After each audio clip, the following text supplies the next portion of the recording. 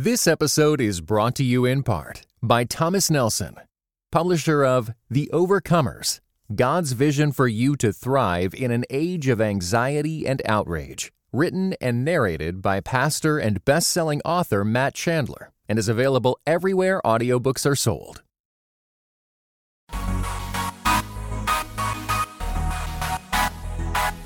Dynamic voices for a diverse church. This is Pass the Mic. Greetings and God bless. Welcome to another episode of Pass the Mic, Dynamic Voices for a Diverse Church, powered by the Reformed African American Network. I'm your host, Tyler Burns. You can follow me on Twitter at Burns23. Follow at your own risk. And joining me, as always, is the president of the Reformed African American Network, Jemar Tisby. Jemar, what's going on, brother? Man, super excited. Always excited about these episodes, but thrilled about our guest today who can lend some really helpful and timely insight, I think. And so, it's going to be a good one.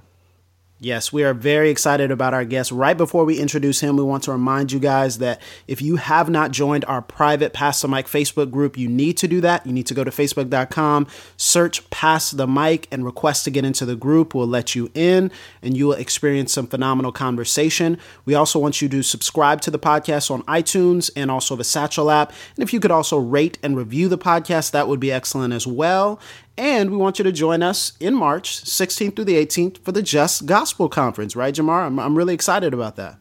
Oh, it's going to be a family reunion. I love these type of events. It's one of those things where you're like, oh, you're going too. Exactly. So we got a it's whole going to crew. be a ton of fun. Got a whole crew going. Might be some podcast recordings. Might be some interviews. You never know. Yeah, we're going to have pretty much the full PTM squad. We're sorry we're going to miss Elodie. There are fantastic, amazing, intelligent, talented, skilled, wisdom-wise managing editor. But the rest of us will be there holding it down. So hope to see you there. And if not, definitely look for some content coming out from that. Also just want to give some general announcements and reminders.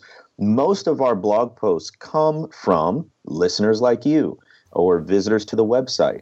And so we are always looking for new content. We're recording this in March, which has been designated Women's History Month. So we'd love some content around that subject as well. And if you have an idea, even if it's just a couple sentences you want to pitch to us, or even if you have a full blog post ready to go, please email at submit@rannetwork.org, submit@raanetwork.org. Also, we survive on the generosity of listeners like you and we folks sure who do. visit. That's how we making it. We don't make it if y'all not generous. I'm telling you, a lot of times we sort of trip over the complexity of, how do I support a good cause? Well, you know what?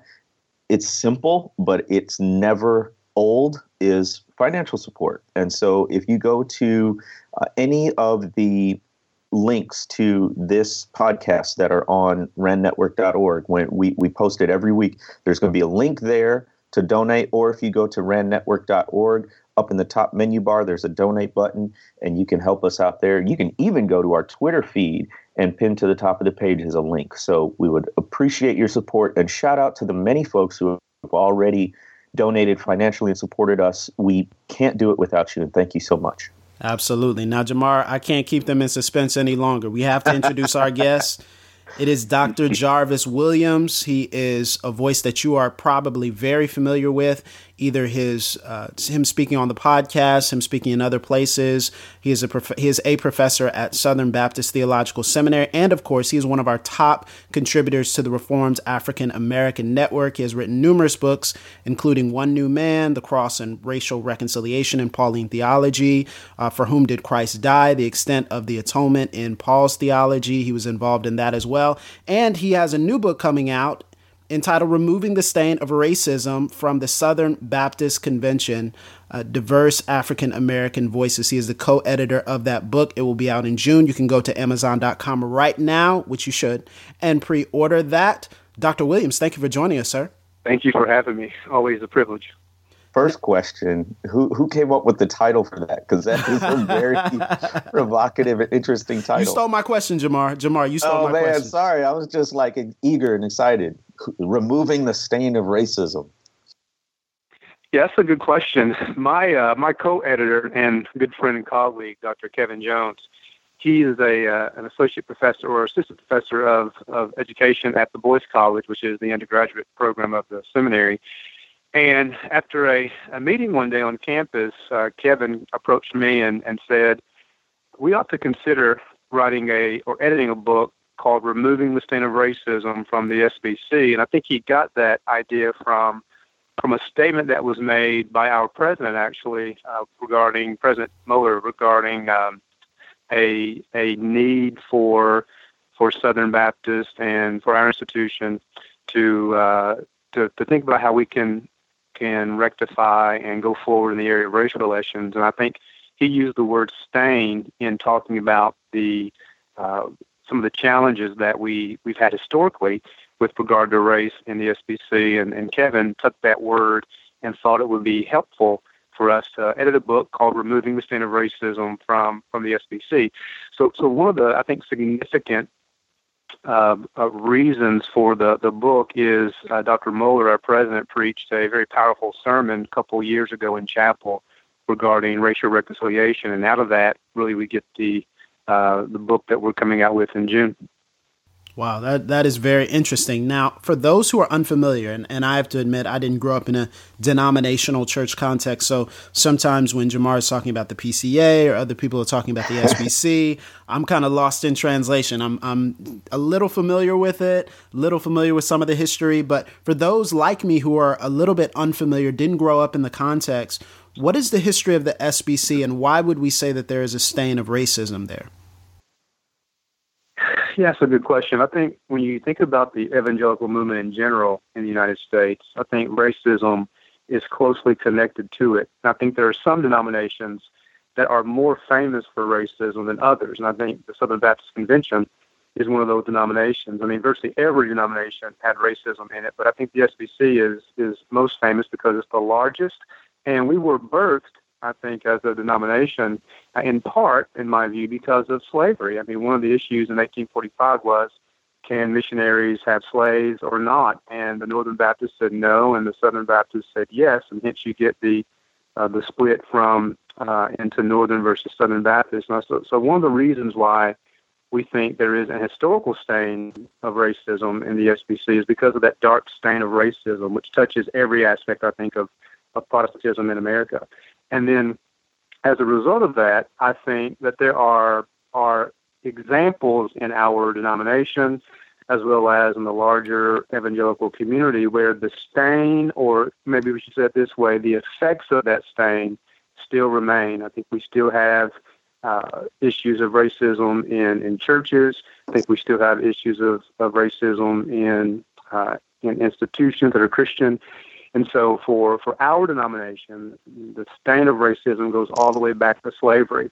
Now, I want to speak positively here and say, certainly, there has been much progress made in every evangelical denomination, and certainly in the SBC. I mean, again, I'm sitting here talking to you right now as an African American about a book that I co-edited regarding removing the stain of racism in the SBC. I think that is a beautiful picture of progress in our denomination. And yet we still have these very real issues of racism that affect us in our denomination as it does in our country. And your chapter entitled Biblical Steps Toward Removing the Stain of Racism from the Southern Baptist Convention was really interesting. You talk a little bit about your personal background, which we've gone into in a previous Pass the Mic episode. So I encourage you, if you're listening, go to Pass the Mic on the web, search our archives for Dr. Jarvis Williams. We've had him on a couple of times and hear his backstory. But you also give us some context for the term race. And I'm wondering how you respond when people say, well, race isn't a biblical term, that's just a social construct and we shouldn't use it, or it's not real. I mean, is there truth to that, or how do you nuance it? And you talk a little bit about that in the chapter. I was wondering if you could talk a little bit about that today. Yes, I think race has always been a social construct, both in the biblical world and also in the modern world. I think the greatest difference perhaps between the category of race in the biblical world and the category of race in the modern world is that the modern word is connected to biological inferiority and pseudoscience, and arguments were made for the purpose of dehumanizing certain groups, particularly blacks, and prioritizing another race over that group based on perceived racial inferiorities that were attached to someone's biology or ontology. None of that is what you find in the biblical world. Yet, I would argue, and other scholars have argued this in much more detail, that the category of race exists in the biblical world. So you have these terms like ethnos that pops up in different parts of the Bible, the New Testament, and also in the Greek translation of the Old Testament. And then the word genos, which is another word. Ethnos is often translated Gentile or nation, and genos is often translated as race or kind in the biblical material. So, for example, when Peter in 1 Peter 2:9 talks about Christianity, he calls it a chosen race, a chosen genos. Right. So what I've tried to argue is that no, the word race does not mean the same thing in the biblical world as it does in the modern world. But the category of otherness does exist. And even though the category of otherness, which we would call race, in the biblical world is not associated to one's biological inferiority for the purpose of racial hierarchy, you see numerous examples of ethnic othering in the biblical world. And one very important, or two very important books, I think, that your readers or your listeners might be interested in reading would be, number one, a book written by a classical scholar called Benjamin Isaac. And it's a 500 to 600 page book talking about the invention of racism in classical antiquity, in which this particular author goes through numerous classical texts like Thucydides and Sophocles and other texts, from which he argues that the ancient conception of race and racism actually laid the groundwork for the modern construction of race and racism. He doesn't argue that they're one and the same, but he does argue that the classical world laid the foundation for the modern world. And then another monograph, which is more important with respect to the New Testament material, is a book written by Love Elsa Kress called A Former Jew, Paul and the Dialectics of Race. And in that particular monograph, Love surveys about 5,000 ancient texts, both secular texts as well as Jewish and Christian texts, to make the argument, in part, making the argument that race as a concept did in fact exist in the biblical world, while also showing that there are distinctions between the ancient concept and the modern concept of race. So those are some things I would say in response to those who want to dismiss the word altogether. One final remark, though, I would also want to make sure that when I'm talking about race, interacting with people about race, that I'm making it clear that race functions differently in different social contexts, in the modern world and also in the ancient world, so that when I want to offer biblical solutions to racial reconciliation, we must make it very clear that we're talking about two different things in the Bible when we're talking about race, and in the modern world when we talk about race. That's very helpful. Now, kind of leading from that, once we talk about and establish that there is some difference between these racial categories, but yet these still exist, how do we identify, and how did you in the book identify what racism actually is? Because I think that's maybe the difficulty that we get into. Most people would agree racism is bad, but then the great divide is, what is it? What does it look like? What does it mean to be racist, quote unquote, or commit racialized acts? So explain how you even analyze what racism looks like, especially in a denomination like the SBC. Yeah, that's a very, very good question. Well, in the book, we have a couple of chapters that are devoted specifically to the historical question of race and racism. And one of those chapters is written by my good friend and colleague, Dr. Matthew J. Hall. Matthew wrote a book I wrote a chapter in the book called Historical Causes of the Stain of Racism in the Southern Baptist Convention, where he basically traces race and racism from its inception to its impact in the denomination.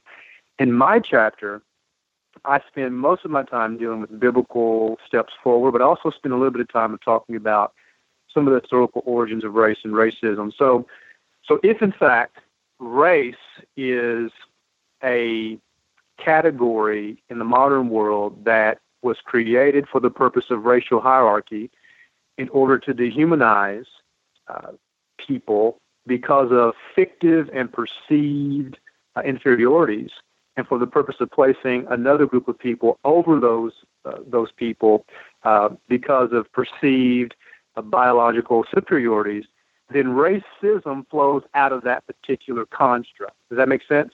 Absolutely. Yes, sir. Yes, sir. So then, one of the features, I think, to racism is this idea that a group of people are categorized with the same deficiencies because they are part of that group, and that those deficiencies pertain to intellectual deficiencies as well as moral deficiencies, and that there's no ability for any individual within that group to be different from the larger group. So statements like, questions like, why do black people act that way? Right? That's a racist question because it assumes that all black people have a set of virtues or vices that they all possess without the ability of anybody within that group to break out of that particular caricature. So then, when you begin to import that racist premise in society that shows itself up in racialized ways, such as economic exploitation or educational exploitation or suspicion with respect to one's intellectual capacity to be able to contribute anything good or useful to the evangelical movement. So then in my view, that to talk about racialization within a denominational context or within a Christian context, sometimes that shows up by means of a particular group of people, say in our context, African Americans, not being given the opportunity because they're viewed with suspicion because they're part of a perceived intellectually inferior group. Does that make sense? Yes, sir. Yes, both from a theoretical and experiential standpoint. Yes. Yes. Go on. So when we think about racism, and I try to state this in my chapter, it's not simply that it's this overt terror that is brought upon African Americans from majority culture, and it's not simply the use of the N-word or racist slurs, but racism also shows itself up by means of implicit biases, by means of wanting black and brown faces, but not wanting black and brown voices. It also shows up when you don't have opportunities that are shared with vetted, proven black and brown people, but they're passed over because opportunities are given to people who are part of the majority culture who have not been proven and vetted. I think racism can show itself up in those ways as well, denominationally. So there's one quote in there in your chapter in particular I'd love for you to unpack. And just to show you how good this whole book and this chapter is, this is in a footnote. It's so funny. It is in a footnote, but he says, excluding horizontal aspects of the gospel from any definition of the gospel and reducing them to an implication of the gospel, open the door wide, so wide Southern Baptists can still feel the breeze. For Southern Baptists to push matters of race out the gospel door of the house and reserve them to the shed of social issues. Now that is part of a larger discussion about sort of a truncated gospel. Can you talk about that, the ways that the, quote, gospel is understood and perhaps in an insufficient or a flawed way. Yeah, it's good. Thank you for the question. Yeah, I've been a Christian for 21 years, and I've been a Southern Baptist for those entire 21 years, and obviously I've therefore been an evangelical for those 21 years. And often when you hear evangelical Christians talk about the gospel, the accent is virtually always placed upon individual salvation, one's need to become right with God and have one's sins forgiven by faith in Jesus. And I would be the first person in the room to say, yes, absolutely, that the gospel is about justification by faith and one's individual sins being forgiven. But I would also argue that the gospel is not only about one's vertical relationship to God. It is about that, but the gospel is also cosmological. So if you look at how gospel as a word and as a category functions throughout different places in the Bible, there are different emphases made in different parts of the Bible. So when Jesus preaches in Mark chapter 1, he says, he preaches the gospel of the kingdom of God and repent, for the kingdom of God is at hand. That's the gospel, repentance and believing. But then you look at 1 Corinthians 15, verses 1 and following, Paul talks about the gospel in terms of the death and the resurrection of Jesus. But then you look at Romans or you look at Galatians, Paul talks about the gospel in terms of justification by faith, as well as mentioning other features of the gospel.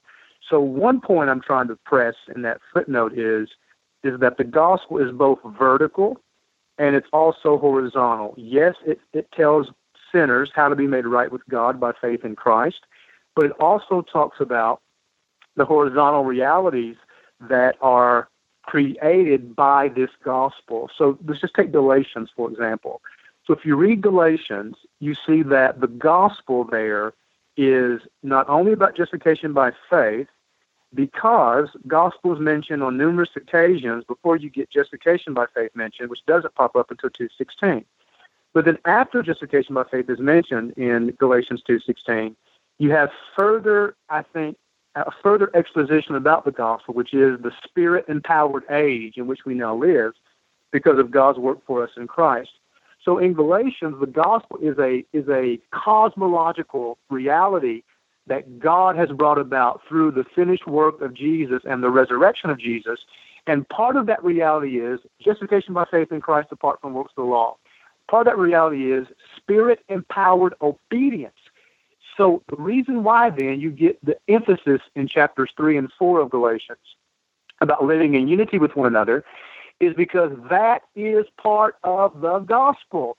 And if the Galatians do not live, and if Jews and Gentiles don't live in Spirit-empowered unity in the gospel, they are not walking in a straightforward manner in the truth of the gospel. Galatians chapter 2, verses 11 through 14.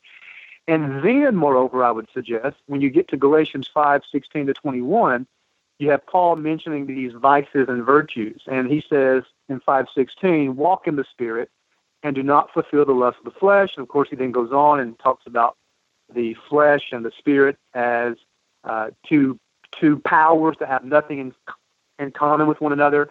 And then he makes this very powerful statement.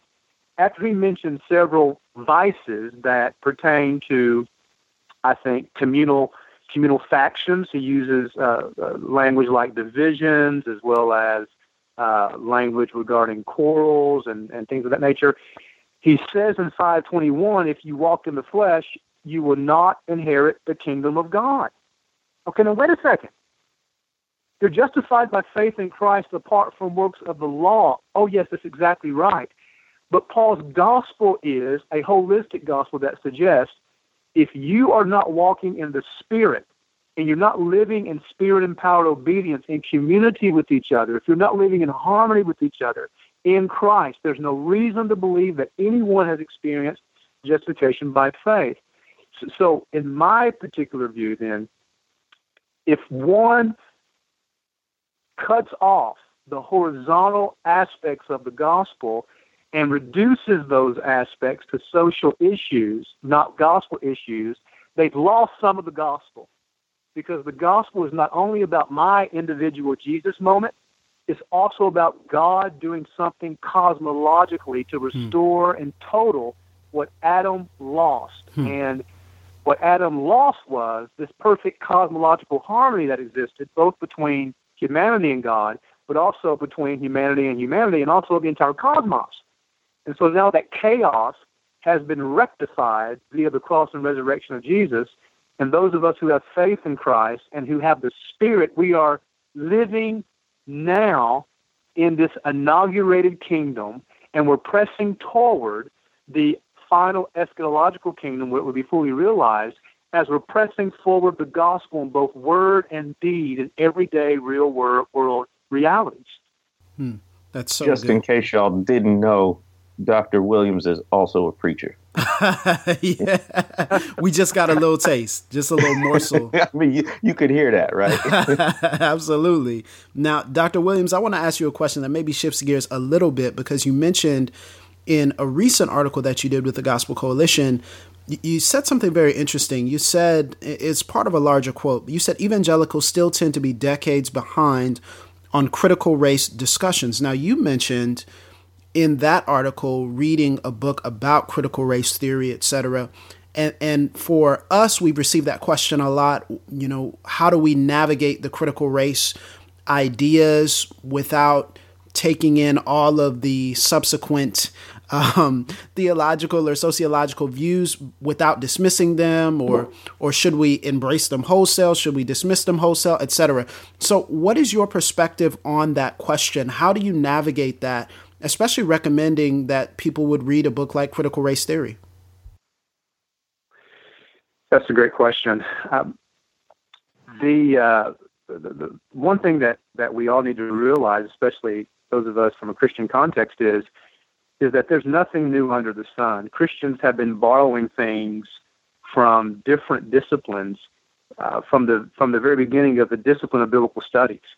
So Christians might think they have a purely Christian approach to studying Scripture, but if they do a little bit of research, they might realize that some of the methods that they use have been methods that were espoused by non-Christian people at certain parts of the history of biblical interpretation.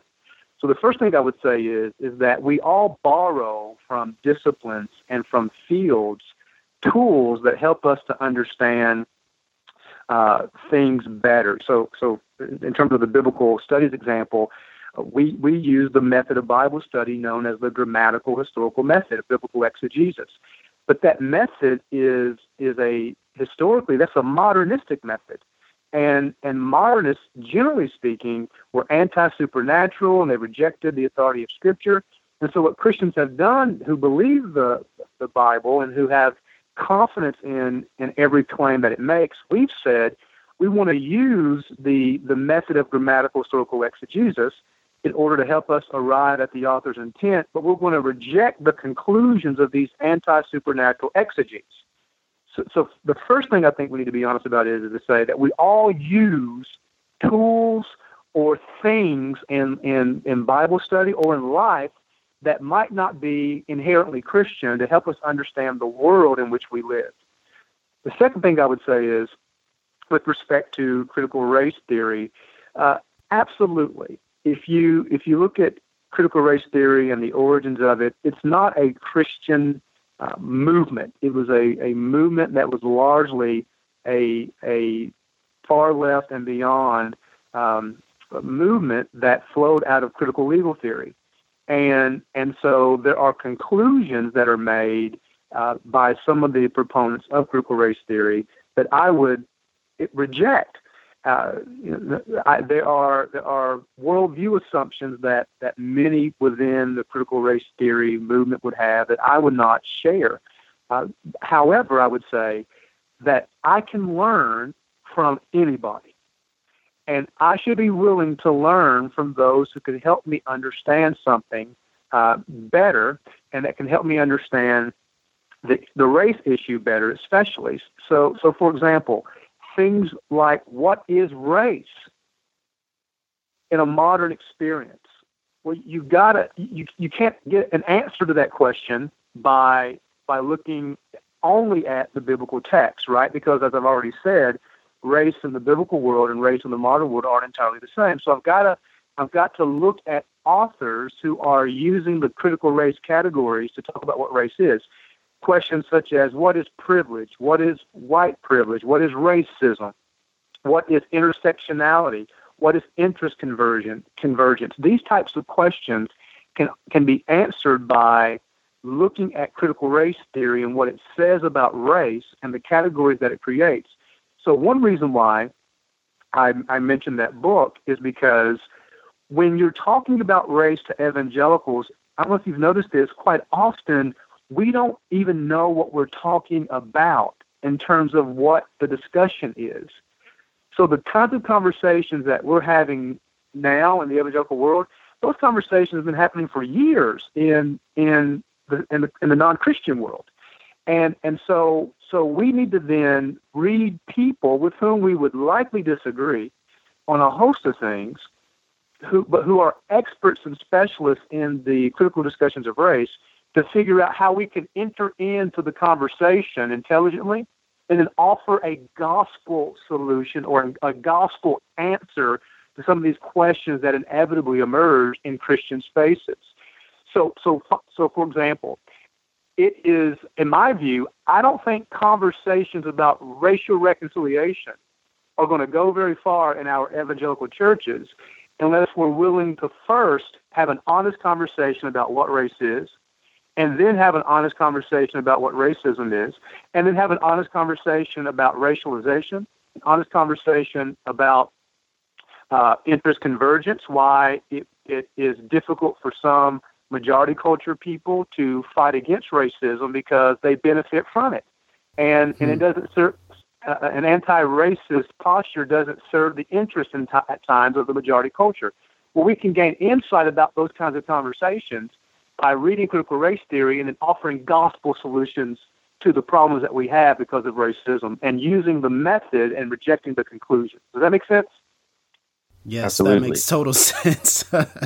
That's brilliant. So many other questions on that as well, but shifting gears a little bit to the more practical side, you are, in conjunction with a couple of other pastors, in the process of planting a multi-ethnic church, which yes, in and of itself is a worthy topic of discussion. But in the process of planting an intentionally multi-ethnic church, we just did an episode on the Black church during Black History Month. What do you think is the role, or is there a role, of predominantly Black churches, even as you sort of press forward into multi-ethnic church planting? Yeah, that's a great question.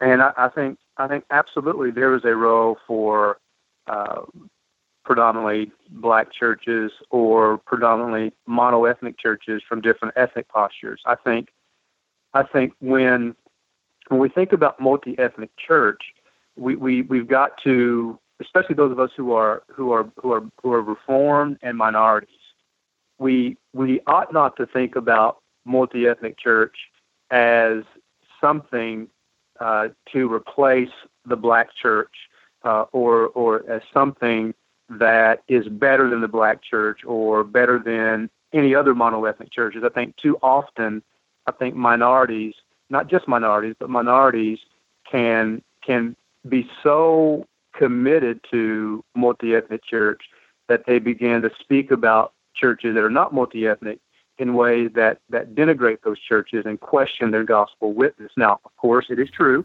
that there are churches whose gospel witness should be in question when, in fact, they are radically opposed because of racist reasons to reaching the people in their community. But the point I'm making here is that we ought not to think that monoethnic churches don't believe and love the gospel. And particularly, we ought not to think that traditional Black churches, just because they're traditional Black churches, that they don't love and believe and preach the gospel. So my vision for a multi-ethnic church flows out of a variety of things. Number one, it flows out of my own experience. I'm African American, but I also have Native American and Anglo blood flowing through my veins. My father was African American, my grandfather was African American and has some Native American heritage, and my grandmother, his wife, was biracial with African American and Anglo heritage, and my wife's Hispanic, and her mother is from Nicaragua, and her father is from Costa Rica, and my son is all of the above. So we have a lived experience of multi-ethnicity. And then secondly, it's also how I understand the gospel. The gospel, in my view, from the very beginning, it was always God's intention to do a worldwide universal work of redemption through Abraham. And it was always God's intention to bless the nations through Abraham. And Paul says in Galatians 3:8 that God preached the gospel beforehand to Abraham, saying, "In you all of the families of the earth will be blessed." And of course, you have other statements throughout the Bible, Jesus purchasing some from every tongue, tribe, people, and nation. So that tells me then that God does love multi-ethnic diversity. And he died for some Jesus died for some from every tongue, tribe, people, and nation. So then thirdly, the multi-ethnic passion that I have also is the context in which I live.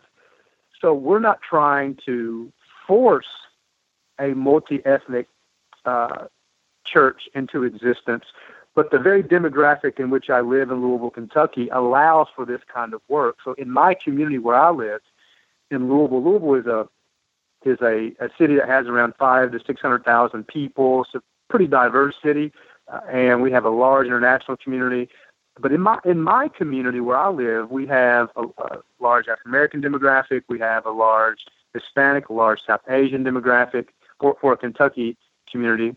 And so in my community, we have a lot of different diversity. We also have ethnic diversity, but we also have some economic diversity here as well. I mean, we're primarily a middle class and working class community, but we also have people who are in poverty in my community. And so the desire to do this then also flows out of this reality that we are living within a multi-ethnic neighborhood. So then it will be natural, insofar as this can be natural, for different people from different postures to do church together because we're living in community with each other already. So what I've done is that I have intentionally prayed for a long time, but then also have partnered with some brothers and sisters from different ethnic groups. Right now on our church planning core team, we have about 7 different nationalities.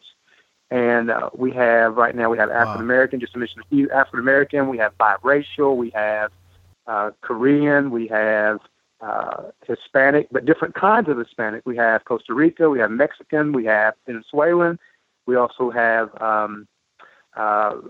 African, and then we have white, who are part of our core team. And we are therefore trying to say from the very outset, by our leadership, which is predominantly diverse minority, and we're praying right now for God to give us a white brother to be an elder.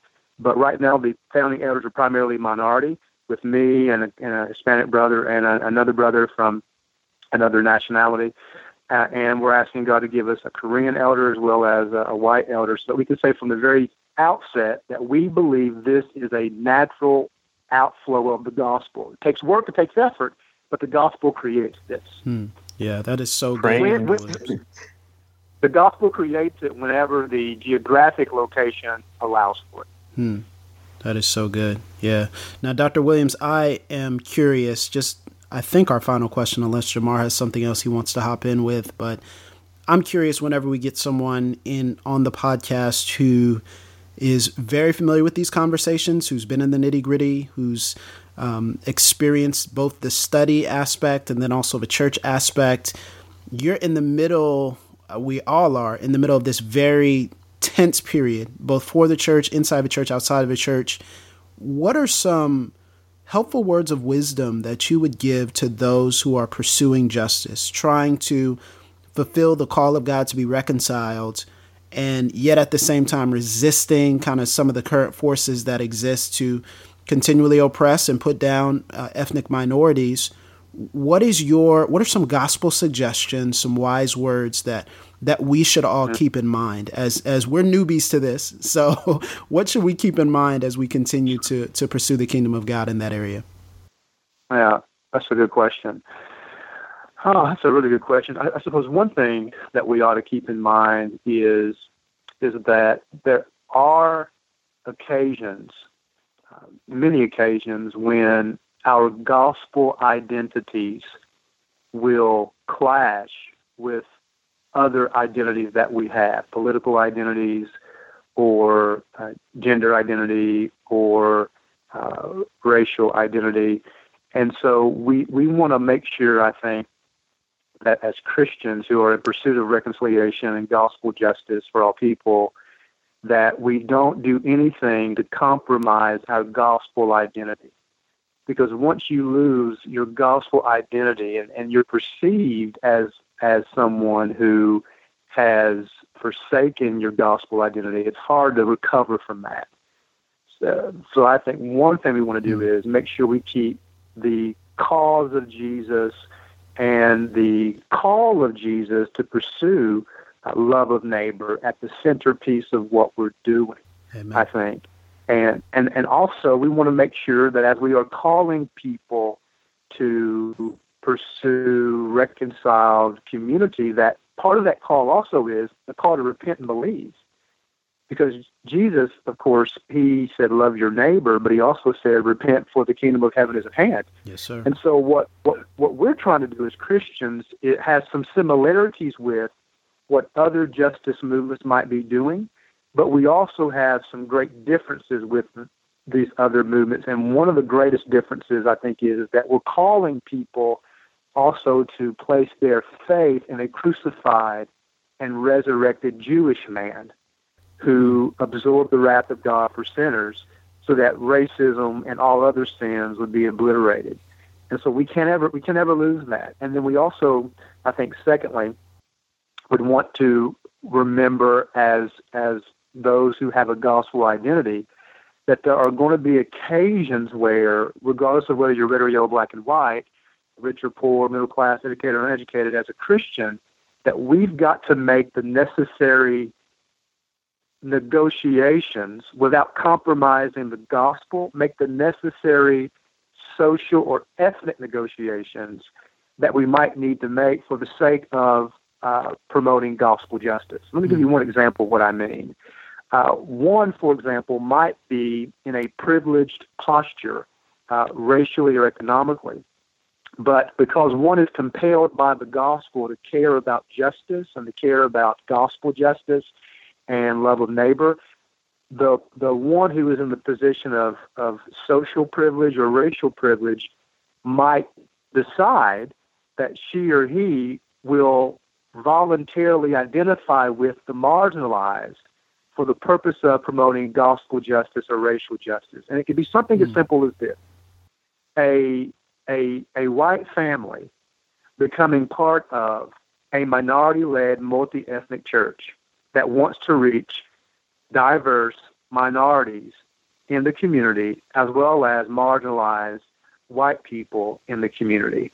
And we cannot forget, by the way, that white brothers and sisters, especially if they're Christians, have an identity of marginalization as well. But poor white people also are marginalized in certain parts of society. Yes. And so when a person who has privilege chooses to identify with the marginalized by virtue of being part of a church that reaches out to the marginalized and seeks to serve the marginalized, that's a way that person, I think, is making the necessary negotiations that the gospel calls them to make for the sake of promoting gospel justice for all people.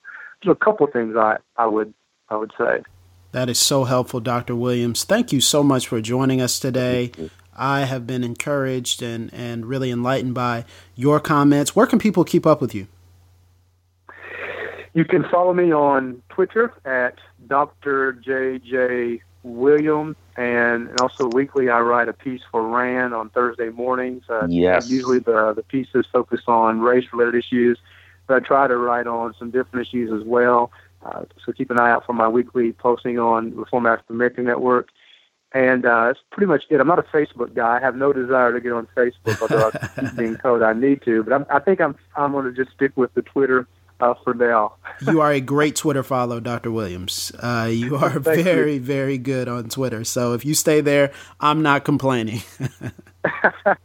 Definitely. And thank you so much. Your weekly posts are fantastic. I encourage folks to check out his most recent one, which is on biblical interpretation and paying attention to our own identities and our own cultural context as we do biblical interpretation. So that's a whole other podcast, but you're putting out great writings. Pick up this book. We'll have a link on the show notes for this show, Removing the Stain of Racism from the SBC. Dr. Williams, thank you so much for your scholarship and your labors and your heart for Christ and to spread that afar through your writings and your speaking and your teaching. Thank you. I appreciate you, brothers, very much. Well, thank you all for joining us, and we'll see you soon on the next Pass the Mic.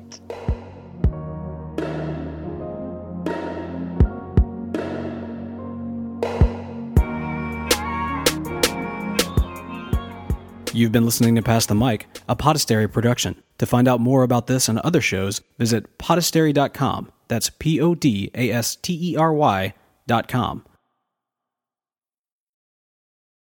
This episode is brought to you in part by Ministry Pivot with Russell St. Bernard. This podcast features important conversations with industry leaders such as Nona Jones, Bishop Walter Scott Thomas, Reverend Dr. Nicole Martin, and so many more. Visit ministrypivot.com or on all streaming platforms.